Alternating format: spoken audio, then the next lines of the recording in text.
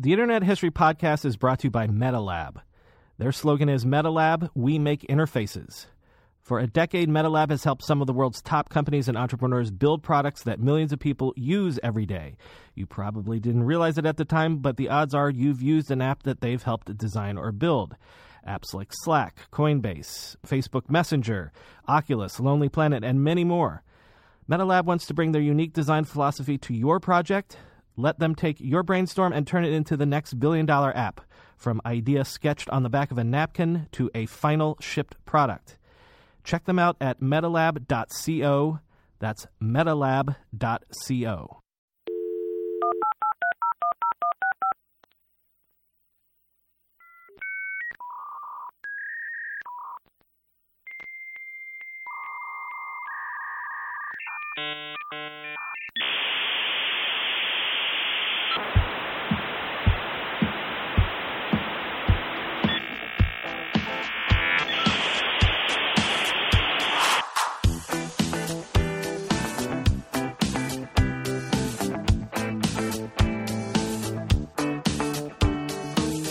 Welcome to the Internet History Podcast. I'm your host, Brian McCullough. So, a story of bringing journalism to the net and the web today. Lisa Napoli got a job straight out of college at CNN in its earliest days, which is a crazy startup story in its own right. But then she worked for a time at Delphi, which was an early online service and competitor to AOL and Prodigy that I don't think we've covered much here before. And then she helped bring the New York Times online with CyberTimes, which, as she says, is forgotten to history even by the New York Times itself. Then she was on to MSNBC, a crazy hybrid tech and media startup that I also don't think we've discussed much on the show either. There's just so many great anecdotes and stories here. Please enjoy this excellent conversation with Lisa Napoli. Lisa Napoli, thanks for coming on the Internet History Podcast. Thank you for having me. I can't believe internet and history are in the same sentence. It's exciting. Yeah, we're discovering that if something's 20 or 25 years old, it is history. It really is. Yes. So let's start with the background bona fides. You went to college for, I guess it was a liberal arts degree, but you tell me about this. It looked like maybe your degree was like news and different kinds of media or something like that. Yeah, before that was a thing. I went to this I grew up in Brooklyn and Flatbush. Oh, cool. Before it was cool to be from there. Yeah. And back in the 70s and, the dark times of New York, not the boom times like it is now.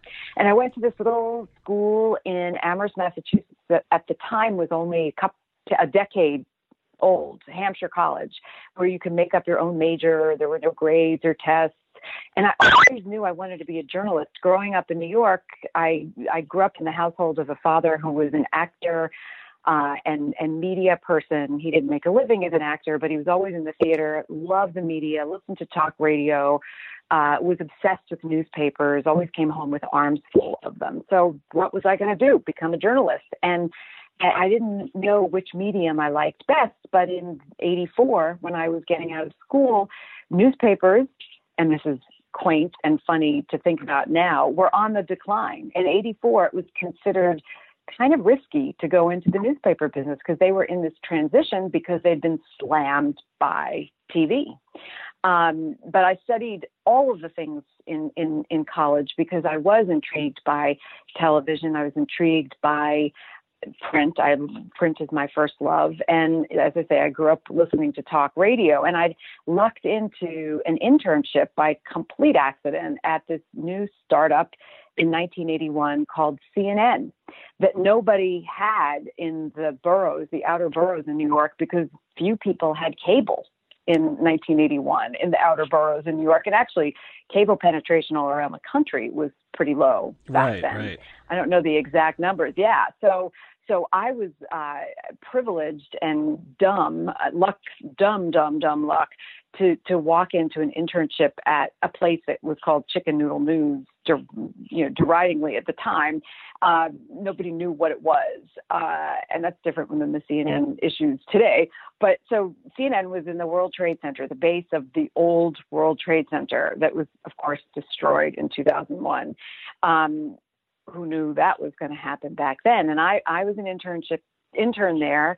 Then I interned in the DC bureau in 82 and then back again in 83. So the logical place for me to get a job with this degree in news and different media when I got out of school after all this free labor I'd given CNN was Atlanta, which was then the epicenter of CNN. At that point, it was only 4 years old. Headline news had started in 82, and that's where I went to work. So yeah, college for me, that's a long-winded way of saying college for me was really just a means to getting out and making a living. I didn't have a lot of money. I couldn't afford to stay in school forever. I actually got out of school as fast as I could in 3.5 years and went right to work for the lucrative sum of $11,000 a year in Atlanta in 1984 as a video journalist, which is what they called the young kids coming out of school who were just eager to work any hour and work in the 24/7 news cycle, such as it was back then. So I think you've listened to some episodes, so you know I can't resist this. You're the only person that I believe I've ever talked to that worked at CNN, period, but especially CNN when it's, like you said, a startup. So I guess my usual sort of blanket questions like, what was the culture like? Did it feel like a startup as we would think of it today? Like, what was CNN like in 1984?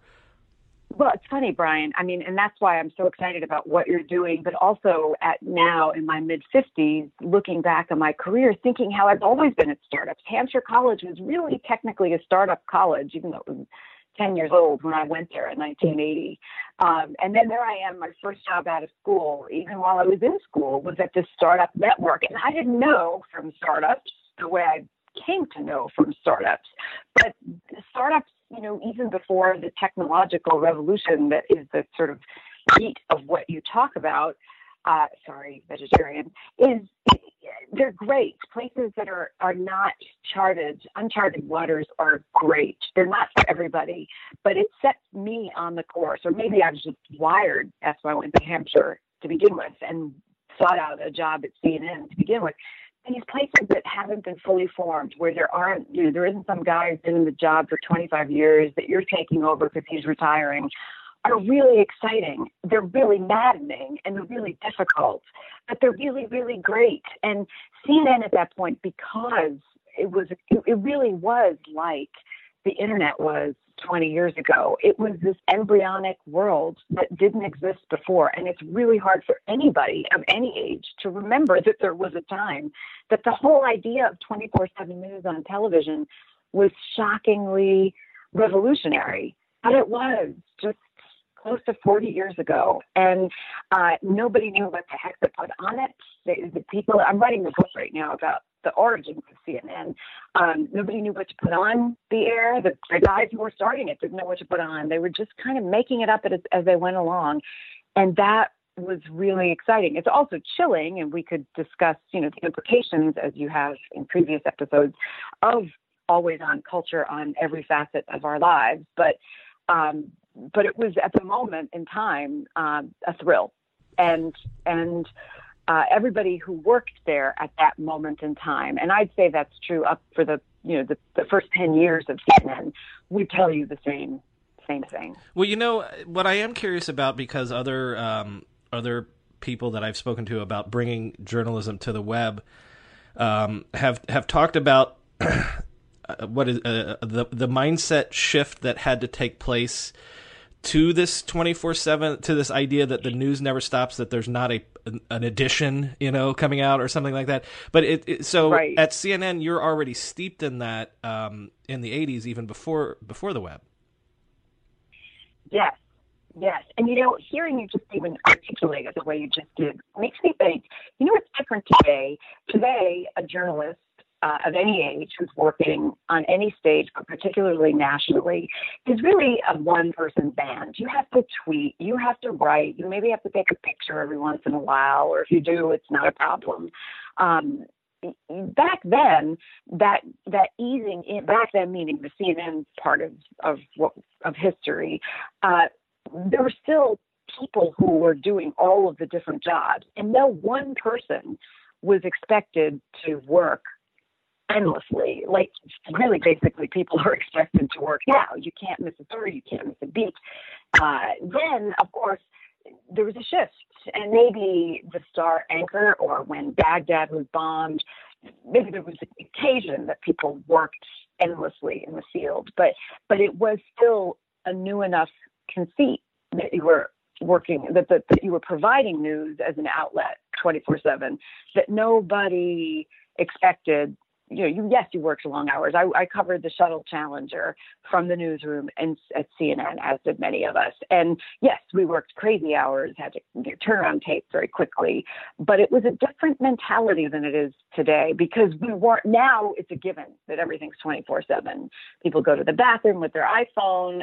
People who were working journalists on deadline today are impossible to have a meal with, because they're constantly looking at their phones, constantly tweeting, That wasn't obviously available then. And the mindset, I really do think it was a shift into that mindset that has happened gradually over the years because the technology allowed it. Well, I just want to poke at this. I want to poke at this a little bit more before we move on, but because I remember the Challenger exploding. And so, like, the concept was still that there could be busy news periods, but there would always be lulls. And it makes me think that, like, in 1986, there wasn't a CNBC either, So, like, right. the fact that there's always news that can happen, and it wasn't a global world. Like, we didn't know in 1986 what was going on in half the world with China or Russia, So, right. What you're describing is that even though you had to work hard, it wasn't a world where news could even be made every hour of every day. Almost. Right. And exactly. And in fact, when CNN was launching, all of the press tours that Ted Turner and Reese Schoenfeld, the first president of CNN, who's unfortunately often lost to history, as they were trouncing around talking about this revolutionary new idea, people were like, what the hell are you going to put on the air for 24/7? Now, nobody would ever ask that question. But then, even people in the journalism industry couldn't imagine that there would be news that would fill the time, and they worried about it. So what they did was they contracted with a bunch of what in newspapers would be columnists to do video essays, so to speak, so that when there wasn't anything happening, they'd run those kinds of things on different, topics, different threads. But what happened was they found out almost the minute they flipped the switch on June 1st, 1980, that they didn't need those things. Of course, they did run them. And Elsa Clench, who was famously a style reporter, there are these long packages from fashion shows all around the world. You remember that? Yeah. They're great. They're kitschy now. They were great then. Even if you didn't care, they just sort of punctuated the freneticism of the news. But and yes, and then all of a sudden Reagan would get shot. The president got shot in 1981, and not long after being inaugurated, and the newsroom went wild. And CNN was an industry joke at that point, or really not even a joke. It was pretty much unknown, and they had to scramble and fight and scramble. And gradually over the course of, now of course 4 decades, but that first decade especially, they had to figure out how to make it all work, all add up. And again, now that would never be, I don't think, a concern. Obviously, I'm sure. Well, I won't speculate about what the staffing is like at these places. But I worked at MSNBC too, and yeah, it was deader at night, overnight, than it was. Well, listen, clearly the answer is we need this CNN history book that you're writing. Because as far as I know, and I tend to read these things, there's not a really good one. There's that good book of a history of ESPN, but I'm not aware of like a great. And I've read a couple great histories of Ted Turner, but okay. Anyway, sorry. Yeah. I'm encouraging you to please get that book out. So thank you. Back to our purposes here for today. Mm-hmm. All right, so your career continues, and you're in. Is it mostly television journalism? Yeah. So what happened was there was this core group of people, the CNN originals, who launched CNN, and then there were the originals who launched headline news, and then there were hangers-on or later comers like me. Early but not original. And as people left CNN, they went on to other great things, and they'd hire you. So I went to work for my CNN boss, Paul Amos, who was passed over for the top job at CNN, and wound up being a field producer in TV for him, covering Waco and the Clinton campaign and all kinds of stuff like that. And then I went on and did work for Medical News Network, outlets that don't exist any longer. And eventually, that's time marched on, and I cobbled together a good freelance living, which is very difficult to do today because rates have been slashed in every medium, mostly in television, but in print, I was always writing whenever I could for whomever I could. And then somehow, or not somehow, I went to work for, actually, you'll find this interesting. That's why I love talking to you. I went to work, one of my old CNN people got me connected to Q2. Which was an experimental offshoot of QVC. Mm-hmm. Now, QVC also, again, back to the startup. QVC was established and entrenched at the time in the mid-'90s when I went to work for them. But this was Barry Diller's offshoot called Q2. Barry Diller had made a lot of money. I have to think about exactly how for a second with the CBS. Mm-hmm. Mm-hmm. Oh, yeah. So Barry Diller had made a lot of money and sunk it into QVC and into, no, you know what? Take it back. I'm screwing up a bunch of media details. But the point is that a bunch of TV people I've been working with wound up being hired by Q2, which was supposed to be cool, hip shopping on television. This is before we shopped online. And they hired a bunch of TV field producers like me, not people who worked in online, on television retailing, but people who were TV news field producers, people working crazy deadlines. And I was the last one hired. So I got the departments in this on-air department store that no one else wanted, which was books, music, and electronics. Well, guess what? Mm-hmm. Those things were the easiest things to sell on television because I don't need to touch a book. And this is, again, before people were, now people buy, God knows what they buy everything online. But back then, there was this crazy culture of, I'm never going to buy a pair of shoes on from a television show. I'm not going to buy perfume from a television show. I'm not going to buy housewares from a television show. But of course, QVC, there were people buying jewelry and all kinds of stuff from QVC, a certain kind of person. But this Q2 was designed for hip people, and we hired hip people as show hosts. And my department went gangbusters because when I was selling country music, I would hire a bunch of line dancers in cowboy hats, and they'd come out on the set at Silver Cup Studios in New York, and they'd dance and twirl, and the host would, very engagingly discuss the music of Patsy Cline or the disco or whatever we were selling. And late at night, people, sitting around drinking, lonely, who knows what, bought this stuff. And the thrill of working in the control room was watching the TV screen in front of me, the computer monitor in front of me, and seeing the product fly off the virtual shelves. It was such a thrill, and people made fun of it, but it was extremely exciting, and it was the precursor to online shopping. Well, I was going to say, Jeff Bezos made the same calculation, starting with books and then only expanding into other media like CDs and things like that. Again, the calculation was those are things that are goods that no one has to hold in their hand before they're willing to purchase. So the analogy is perfect. Yeah. Yeah, and we crazy people who went to work for Q2. Maybe Jeff Bezos saw us one night, late at night. I don't know. I mean, yes, it was I can attest to that. I saw it happen. It was a lot of fun. It was a nutso place.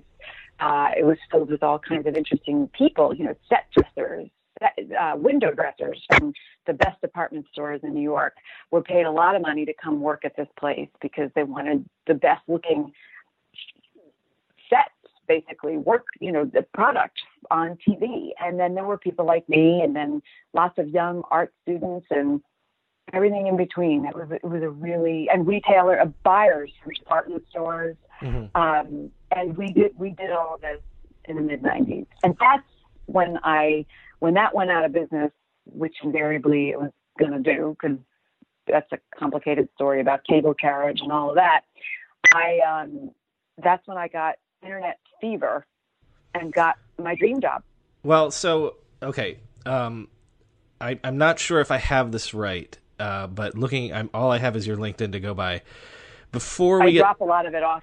I have to drop a lot of my resume off, and I'll say this on your podcast. I'm not ashamed, because there's ageism. Yeah. And if I told people all the places I've worked, that I've been working since 1984, it's hard enough for me to get work now.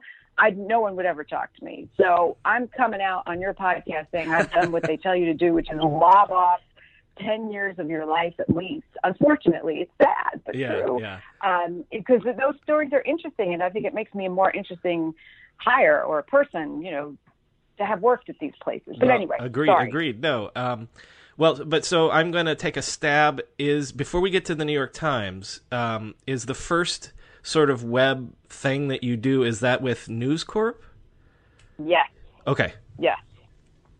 So another old colleague from CNN, my old friend Mark Benioff, went to work. He'd been hiring me to write at Prodigy. And, there was this strange band of people, mm-hmm. not a musical band, who, as you talk about often here, were online early. And I had a computer, and I was online dialing up to Prodigy and writing for Prodigy. And the rates were great. And Mark knew I wanted to write. And so he assigned me work, and that was great. And then he went to work for Delphi. Want me to describe? Just to catch everyone maybe remembers AOL. Prodigy was a little before AOL. We've talked about Prodigy a lot on the show. Delphi, who owned? Oh, that was Rupert Murdoch's, because Genie was GE's. Okay, so Delphi was. So, go ahead.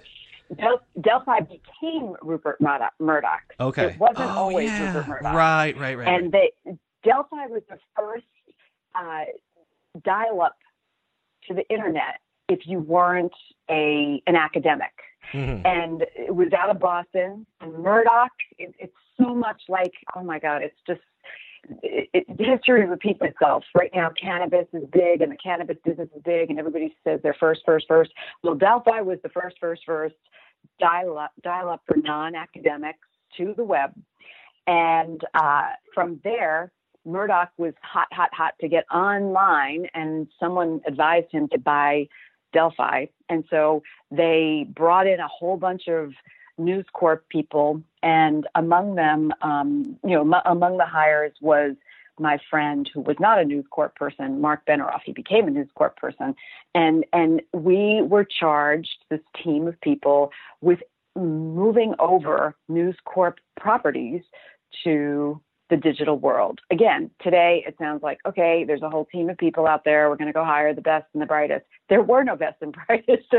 No one had ever done that stuff before. So we were the idiots who had to go to all the News Corp properties and say, look, those of you who know are tied up maybe with AOL or CompuServe. People have been doing deals to put their quote unquote content on. This is when the word content started coming on, and it's a horrible word, but it's, it's part of history or part of life now, but they would make deals to put their stuff up on these proprietary online services. And we had to go under Murdoch's mandate to all the Fox properties. I had to fly out to LA all the time and talk to the Fox properties here and evangelize the net and say, hey, News Corp property, Fox or fill in the blank property. We're here and we want you to work with us. And they'd say, but AOL is paying us $1 million a year to put the X-Files online. And we'd say, well, Rupert says that's too bad. You have to do business with us too. So it was really that wild, wild west period where this group of us dealt with these properties and also were dealing with ignorance because, of course, most people had no idea what online was. And that was an exciting and maddening time. Now, I have to think for a second ago. Oh, gosh, please don't quote me on this, but I'm trying to think of, MCI. So right, yeah. What happened was, so we were humming along, bleeding money. You know, it was one of those, again, startup situations, money lunches, crazy naming, what's the exercise you do when you're naming yourself? Branding. You know, they wanted to rebrand it. You know, are you a Jaguar or are you a Volkswagen or that kind of thing? And so they had to come up with names because of trademark issues that were different than Delphi. So it was a thrilling, exciting, wacko time where we took over the old, what's now the Bed Bath and Beyond building on 6th and 18th Street. And it was just great and crazy. And then MCI tied up with Murdoch, and then all hell broke loose, and you had executives from every direction who, you know, one of those mixing of corporate cultures kinds of things, and it didn't work. And one day I was out talking to Seth Godin, of all people, before Seth Godin was a multimillionaire from selling his stuff to Yahoo, and B, you know, became a cult leader. He's a fabulous, you know, inspirational speaker. So I was talking to him and my beeper went off. One of those beepers with those little digital readouts. You know, and the HR person was saying, "Where are you? I need to talk to you." And of course I was out in Westchester, and I came back into the city and walked into the newsroom, and I was part of a group of people who were just basically fired because, you know, we've been spending too much money, and someone finally realized it was crazy and no one knew why. But again, it was that startup thing, you know, throw money at it and get a bunch of people. I was hiring people from Q2, young production assistants, and told to double their salaries. If they'd been making $25,000 at Q2, I had to pay them $50,000, even though they didn't know anything about online, even though they didn't know. So so I did that, and that fell apart. Well, yeah, so, because it's been actually several years since I reread about all this stuff or whatever. I have Wikipedia open at the moment, but like, there's a whole saga, like you mentioned, with the MCI thing, and it's funny because Murdoch always, over the last 25 years or so, like with digital stuff, he always gets hot on it, and then he drops it like a hot potato, and he's convinced that he's brilliant because he's like, well, that was a fad. You know, like think of MySpace, you know? So like when he gets hot on it again, then he thinks he's a genius because he got in at the right time, but then he drops it like a hot potato. So anyway, I'm gonna go ahead. But I have to say something, because I am no defender of Rupert Murdoch, and I certainly don't know the man, but I just want to say that having been on the inside at a number of these places, and we haven't started talking about MSNBC yet, I don't know who's really behind, you know, I don't know who's directing those things. And I've lived enough now through enough hot, you know, we got to do it kind of scenarios that who the hell knows how these decisions get made. I think a lot of them are like, you know, Prince Harry running off and getting married. I mean, it's like, you two go get a room and then get married in 2 years when you get it over with. And that's how it is with some young executive trying to make their career because they're championing this or something, you know. Yes. Yeah. Yes. Or some higher up, and it could be a Murdoch saying, "Oh my God, everybody's talking about X. We better dive in." And some young guy go out or hopefully woman, go out and find me the X that fits whatever bill I'm supposed to be filing. And then, you know, in 6 months when you find out it's not viable, you dump it. That's a possibility there. I wasn't at the highest level, so I can't say for sure. But yes, I understand what you're saying about all of it. I mean, And I didn't even tell you, we don't have to talk about the Fox News service, was the precursor to the Fox News channel that I worked for. But who did that feed? Which I'm assuming that was a feeder to some sort of online like AOL or Genie or Delphi. No, this is a television thing, and this was Murdoch's bean counters saying, "Wait a second, we are buying video." By then, CNN was, an admirable force, and somebody realized that all the Fox affiliates, and this is during the whole dissolution of the affiliate rules that happened, and so you had all these Fox affiliates that had started newscasts, and they needed video, and they didn't have a huge network, and they were buying it. Like they subscribed to the AP, they'd also subscribed to CNN as a wire service for video news. And some bean counter said, "That's ridiculous. Why are we giving money to CNN?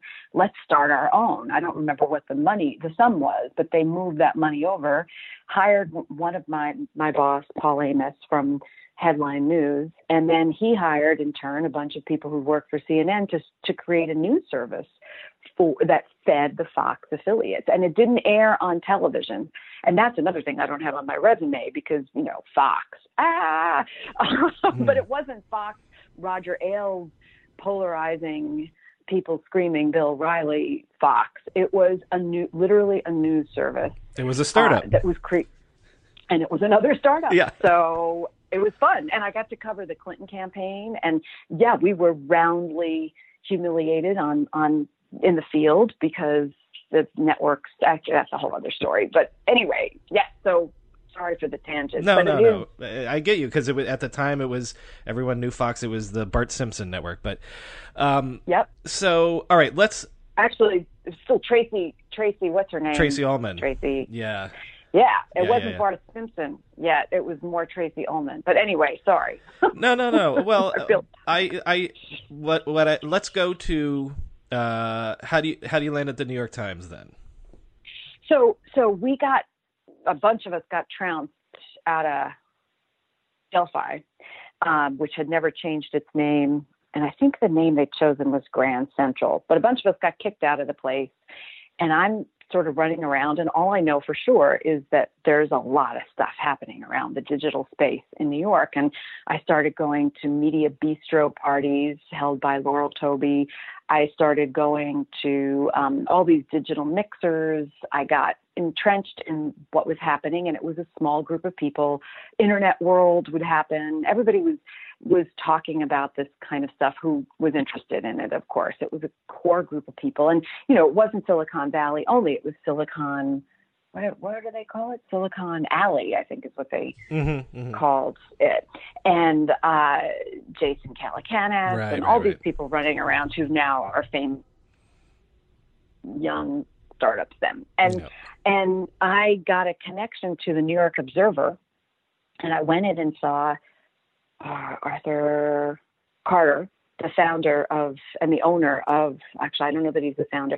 I went in and talked to Arthur Carter, who owned the New York Observer, and he was intrigued and sent me to his editor, who said, "I don't care about this stuff." Arthur Carter had me write 3 sample columns. The editor didn't care. Peter Kaplan didn't care about .com stuff. So I was holding these 3 articles about this exciting time in media in New York. And by complete accident, one of the nice men who have mentored me over the years sent me to another man named Bernie Gortzman, who was a New York Times veteran newsman who had been sent over from the paper to start to start the New York Times electronic media company's journalistic outlet. So basically, and you've talked to Martin Nissenholtz, who ran that outfit, and Bernie connected me to Rob Fixmer, who was the editor of Cyber Times, which was this web-only section. Right, because they had been doing stuff with AOL and other people previously, right? Yes, and they had, I think at that point, they had the fax services that they did. They had been experimenting with digital transmission, but this was their first website. And literally, it had to be built up the street from the New York Times, the main New York Times on 43rd Street, because there were all these job categories that didn't exist at the paper itself, and the paper was a union shop. And, perhaps most famously, Meredith Artley, who now is head of CNN.com and has had an incredible career. She's a formidable person, was one of the young producers at a team of producers at that section, at that outfit, whose job it was to move stuff over from the paper onto and you would think, of course, you just move it, right? But they needed people to literally move it and format it over to the web. And so this little section that I worked for, called Cybertimes was designed to give people a reason to go online, because the thinking was, why would I just go read what I could read in the newspaper online? Of course, that's hilariously funny now, too, to think about. But at the time, the paper was just worried that nobody would go to the website unless you had something original there. And so I was part of this small team of people who were charged with creating original stories. And it was so hard for them to get people who wanted to write online-only stories for the New York Times that they had to pay us obscene sums of money, because most credible journalists didn't want to be affiliated with the web. Well, because they're thinking you're in a backwater. And also, as I've pointed out other times on the show and other people have pointed out, there had been 20 years of experiments with digital, going back to all sorts of stuff like that Knight Ridder did back in the late 70s, early 80s. So, like, if you're a journalist of any kind of reputation, it's like, oh, I want to be a part of that experimental digital thing that's going to fold up in 3 to 5 years or something. So I get it. Right. Exactly. Right. And most of us were young-ish and eager to get a byline in the New York Times that may not have gotten one otherwise. And, work is work. And I needed work. And I was thrilled to have the work. And it paid well. It paid really well, and it paid so well that I was creating so many stories. I was doing 2 or 3 stories a week that eventually some accountant said, a lot of the people who were writing were doing one-off columns because they were doing other stuff. They were smart. They weren't trying to survive on journalism, but I was. And so I would do 2-3 stories a week, getting paid $750 a story, which is enormous back then, and now, nobody pays that. Yeah, kind I was going to say, tell that to a blogger. Yeah, right. Yeah, it's pathetic. So I was churning out all these stories, and some bean counter said, and that's rude. I don't mean to call people who do money bean counters, because they're an enormously important part of the equation. But somebody said, "Who is this woman? We're paying her too much money. Just put her on staff." And so I became the first and only, because of course this startup got decimated ultimately, I became the first and only staff reporter of the New York Times Cybertimes, which is not circuits. And everybody, once they created circuits, confused circuits with Cybertimes, but it wasn't that. Okay, colleague. Yeah. I want to pause here, because there's a couple things that I want to figure out, lay the groundwork for. So before we get into actually what you're covering and stuff like that, so number one, this is not repurposing print material, because again, a lot of other people that I've talked to, like, that's the obvious first thing that you do when you move online. We'll just bring over what you did in the morning edition. But from day one of you being there, your task is to create online only stuff. Yep. Yes. And is that like leaning heavily on like multimedia? Because again, that's sort of like what the promise of going digital is. A little bit, but of course this was so embryonic back then. What was the promise of the robustness of the medium was nothing like it is today. So I can send you a couple of examples of animated GIFs, or I did this. I went to a field in Almere, outside of Amsterdam, and covered this hacking convention called Hacking in Progress. People literally set up the world's largest non-military outdoor Ethernet, and you set up your tent and you got a cable plugged in, and people were computing from their tents. So I covered that for the Times, and we did a multimedia extravaganza where I had some little videos, and then I did and a lot of photographs. And then I did one on the closing of the 43rd Street presses. They moved all the presses out of the 43rd Street building, which is before they moved out of the 43rd Street building. And we had some audio and incredible archival stuff about the printing presses at the New York Times.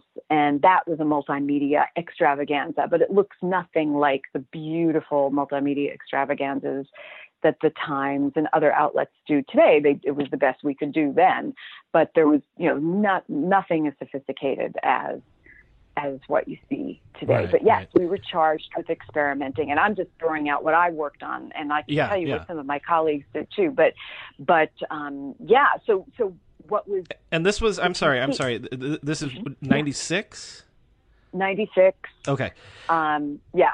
But I want to get into what you're covering, because you're here to tell your story. One more thing, just as grounding, that detail that you mentioned about that the union shop angle. I've not heard from anyone else, but that makes so much sense to me. That again, it's a union company, so there's literally not a job title in 95, 96 for like webmaster or software engineer, and so.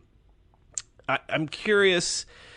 Obviously, there's sort of a lot of people talk about like the institutional, not animosity, but like, what is your unit, Cyber Times, within the larger company? You said it was off-site. Like, so what are you thought of? Like, how do other people within the paper think of you and the company think of you, or even especially maybe what do your bosses think of you or the editors? Well, so they're multi-layered question. So first of all, and I've talked to Adam Nagorny, who's writing a book about contemporary New York Times, fabled New York Times reporter, currently working on a book. And I've talked to him about this time. And Bernie Gortzman wrote a memoir a couple of years ago. And basically, the paper didn't know what the hell was going on. Most of the people at the paper didn't know that this was happening. They didn't care. They were the New York Times. What is this computer thing? We don't want to be bothered with it. Now, of course, that I don't mean to make it sound like everybody was ignorant and disinterested, but most people were, because it was just this tangential thing, like the fax thing, cruise ship fax, New York Times edition. That was a technology that they didn't have to be bothered with. They were breaking their stories and winning their Pulitzer Prizes and being the New York Times. And there was, this thing happening that was not interesting to most people, which was happening in other newsrooms too. And of course, this is the New York Times, which is the New York Times and has different resources, but USA Today had a similar issue. Their people were, I'm told, in a different location.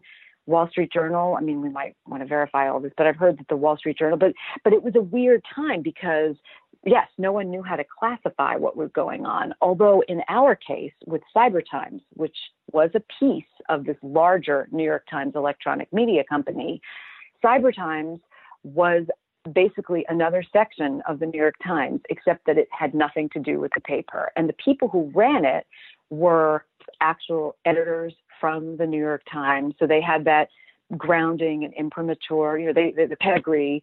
But all of my colleagues who wrote for the New York Times, Cyber Times, were virtual and spread out around the world and had nothing to do with the paper before.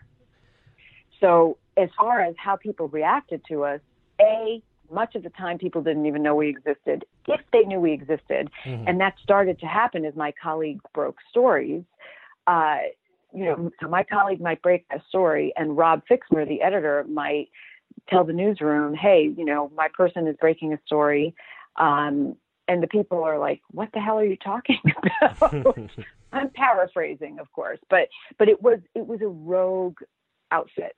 It was a rogue outfit. Now, we were not really, our mandate wasn't to break news. It wasn't like we were setting up a parallel shadow newsroom to the Washington, D.C. bureau. We were basically covering stories digitally focused that we surmised would be of interest to the person who was an early adopter to a website, the New York Times website. Remember, too, in the early days of the web, people didn't know what to go look at. What was I going to go look at on the web before I really knew what the web was? So they would go to established brands. Have you ever done it? You've done the story with Josh Quittner, haven't you? About I haven't talked to Josh yet. No. Oh my God. Okay. Well, I won't go off on that. But that moment in time, people are going on the web and you know what I'm talking about. McDonald's and how he registered. Yeah. So people were going on the web. I'm sorry. I'm going to interrupt. He registered the domain name, blah, blah, blah, which was a thing you could do at a period of time. Go on. Sorry. Yeah. So when people were getting online, they didn't know what to look at. So they would go to websites that were associated with brands they knew. And so if you were going to go on the web in the mid-90s, the late 90s, you might go to the New York Times website because, heck, I read the New York Times. What do they have online? Or maybe I can read the paper online. How innovative that would be.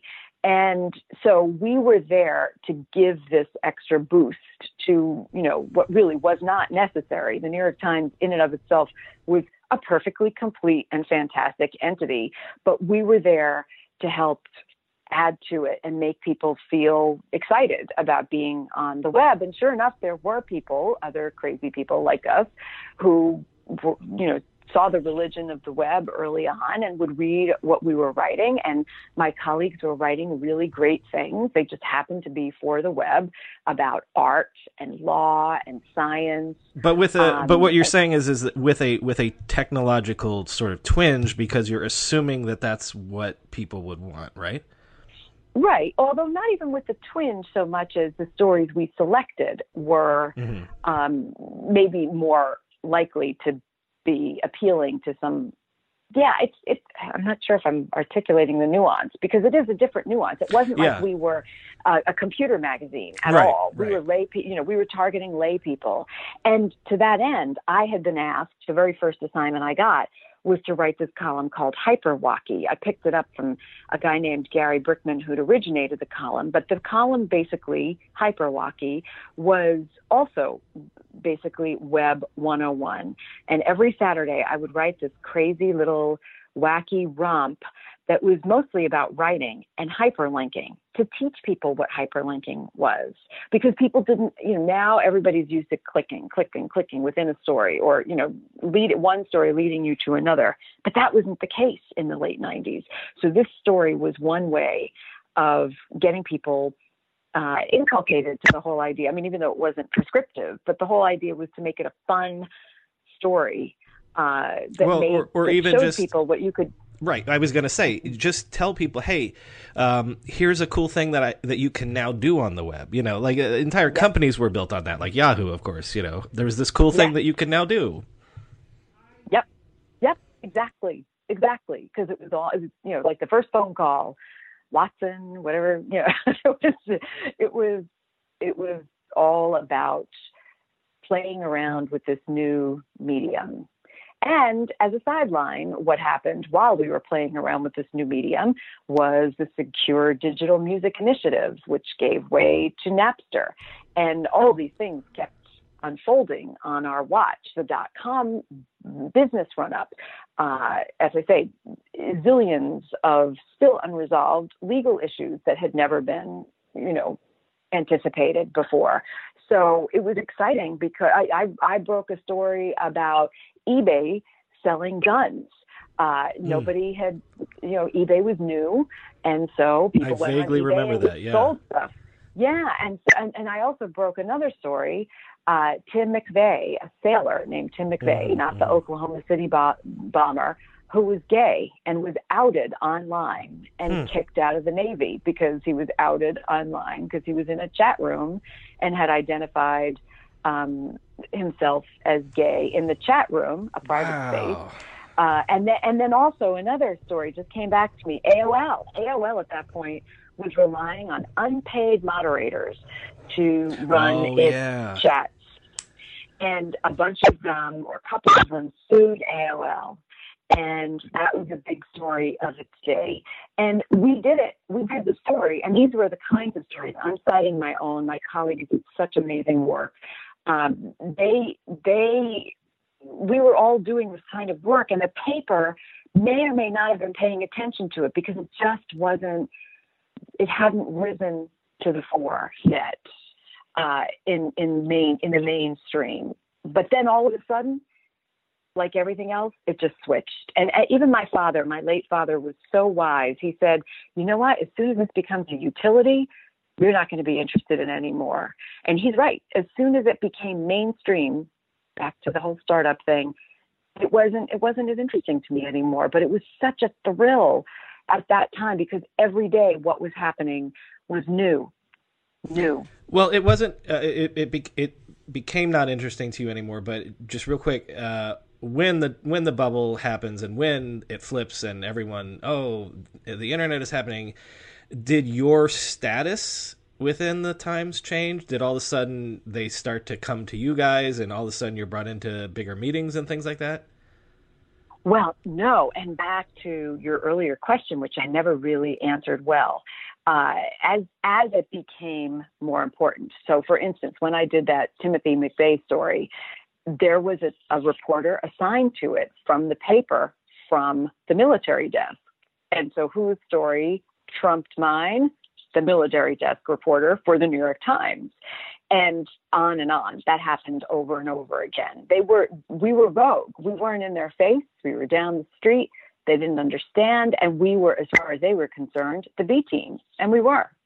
So basically, and then as soon as circuits came on the scene, and I'd have to look up what year that was, that completely obliterated us because circuits was the paper's acknowledgement that there was a revolution going on. So we got lost in translation because circuits bigfooted us, even though we continued to exist for a while. And many of us started contributing to circuits. It wasn't easy. It wasn't just an easy transition like, Matt Mirapol was writing about art, digital art for years. You would think it would be a no-brainer, easy transition over to the paper because he was one of the foremost authorities on that subject. But it wasn't the case. He did write for the paper for a long while too. So we basically became obsolete, this sort of, constant refrain of my life story. And I don't say that with any lament because basically it just got to the point where we didn't integrate into the paper. Most of us, some of us did. Matt Richtel went on and won a Pulitzer Prize for his reporting about texting and distraction. He's published novels and he's had a great career.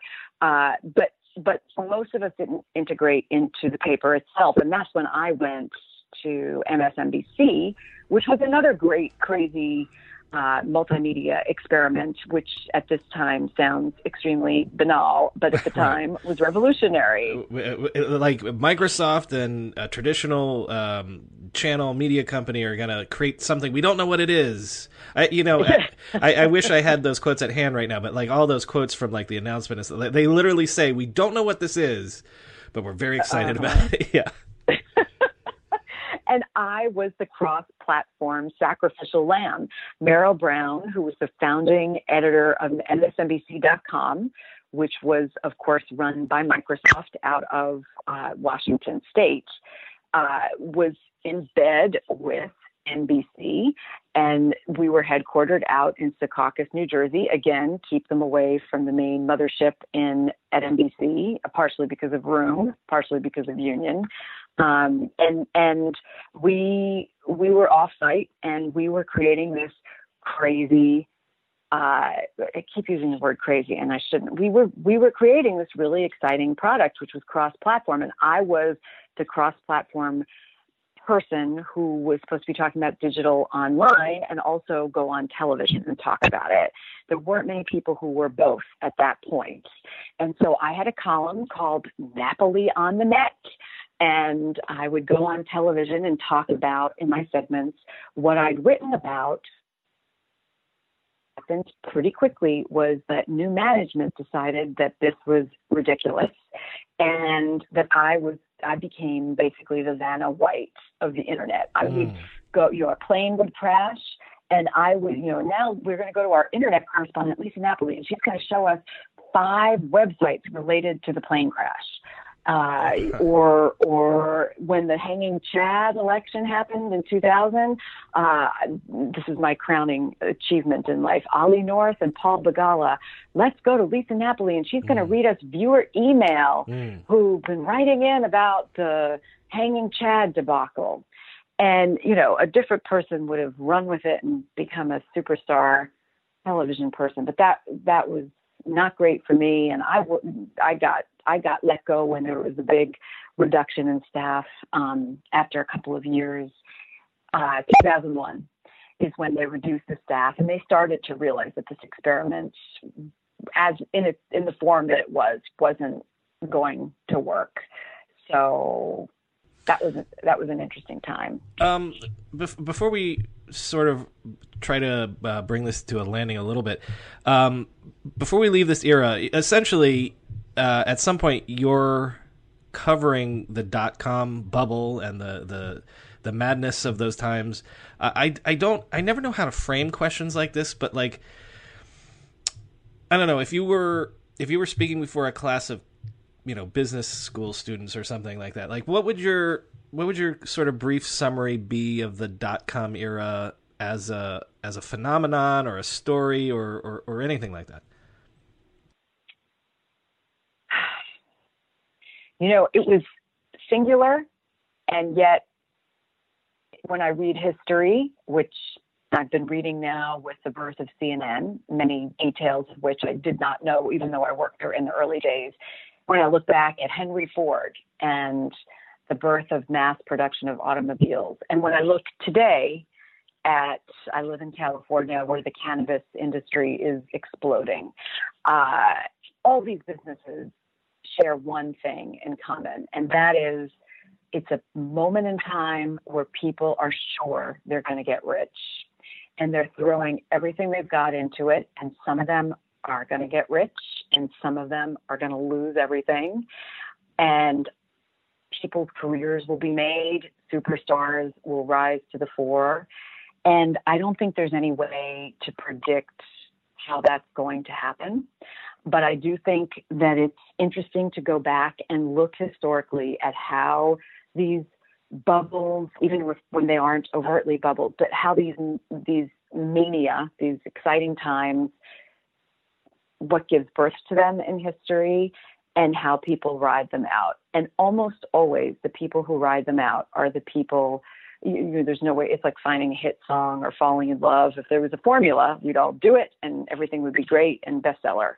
But if you look at people who jump in and are looking to make a quick buck, and you look at the people who are in it for the long haul, and the passion really does most often prevail. I guess that's what I would say. I mean, I wrote a book about McDonald's too, and in its day, McDonald's was a crazy fad that people couldn't believe, that people were throwing all their money into. Reading about Ray Kroc in the 60s and how he trounced around selling franchises and basically borrowing other people's money and leveraging himself to the hilt.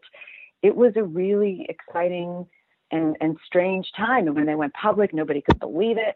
But yet the stock went nuts and continued to go nuts. I think if you look historically, there's so many through lines that are similar, but it's tenacity and passion that usually win. Although you weren't asking me that specifically. That's kind of... I mean, I guess my question is more... like, you said it was singular at the very beginning of your answer, and when you think of those times now, I mean, there's no way that there's always parallels to things, but I'm wondering, now that we live in a world where like IT and technology is something like 30% of our economy, and everyone thought that that's where it was going, and then all of a sudden it blows up, and everyone says, "Oh, it's a fad, don't worry about it." Like, when you think back on those times and being a part of it, or even that as a story in terms of you covering it, again, there's obvious parallels, but what were like what were like the key lessons that you took away from that? Like, and you're sort of answering that in like the people that think they're going to be rich and the people that versus the people that have the passion for it. And so now that tech is common, tech is the main industry maybe that our country is moving towards. Like, when you think back on it, what's the main takeaway that you have from that period in context, in the lens of today? Oh man, that's not fair. I can retract that. I can retract that. That was a little expansive. All right. Well, go ahead. No, but I think that what you're saying, your question is really the answer, and that is that the world has completely changed, and it's hard for us, even those of us who've watched it, to get a sense of how much it's, what it used to be like, just as it's hard. I mean, I also wrote a book about Bhutan, which has had, when I first went there, one main road going across the entire country, and had not had television until 1999, and was in this wacky, rapid accelerated period of growth. And I always used to say, it's too bad we can't all do that kind of time travel back to see what things were like before IT ruled the world, because if IT didn't rule the world, there was something similar to it that ruled the world. There's always been something that was prevalent, and the challenges that we face because of technology, we faced before the technology was there.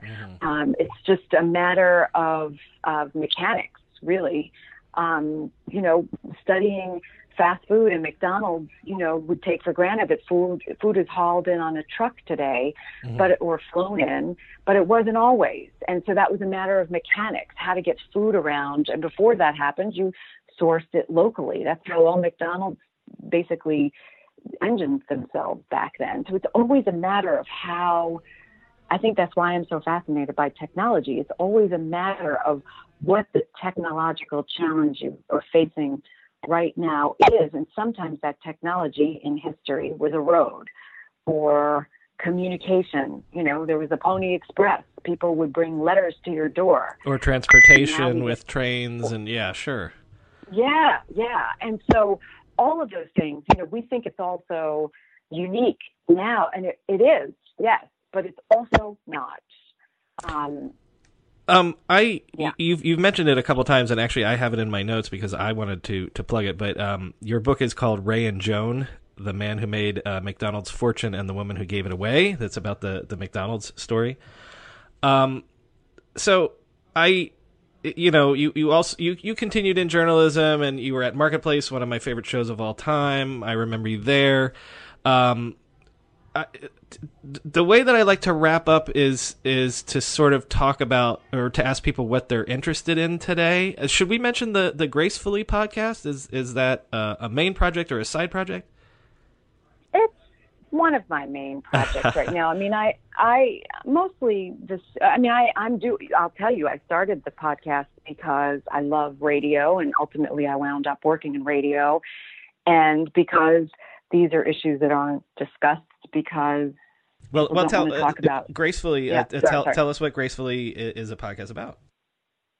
So I started a podcast called Gracefully about growing old gracefully, because I was watching all the older people in my life deal with the issues of aging, and I was dealing with the issues of aging from a different perspective, and I just think it's really important to talk about these issues, but it's very hard. Mainstream media doesn't want to acknowledge them, and it's hard for people. I think there are fewer and fewer voices working as reporters at my age.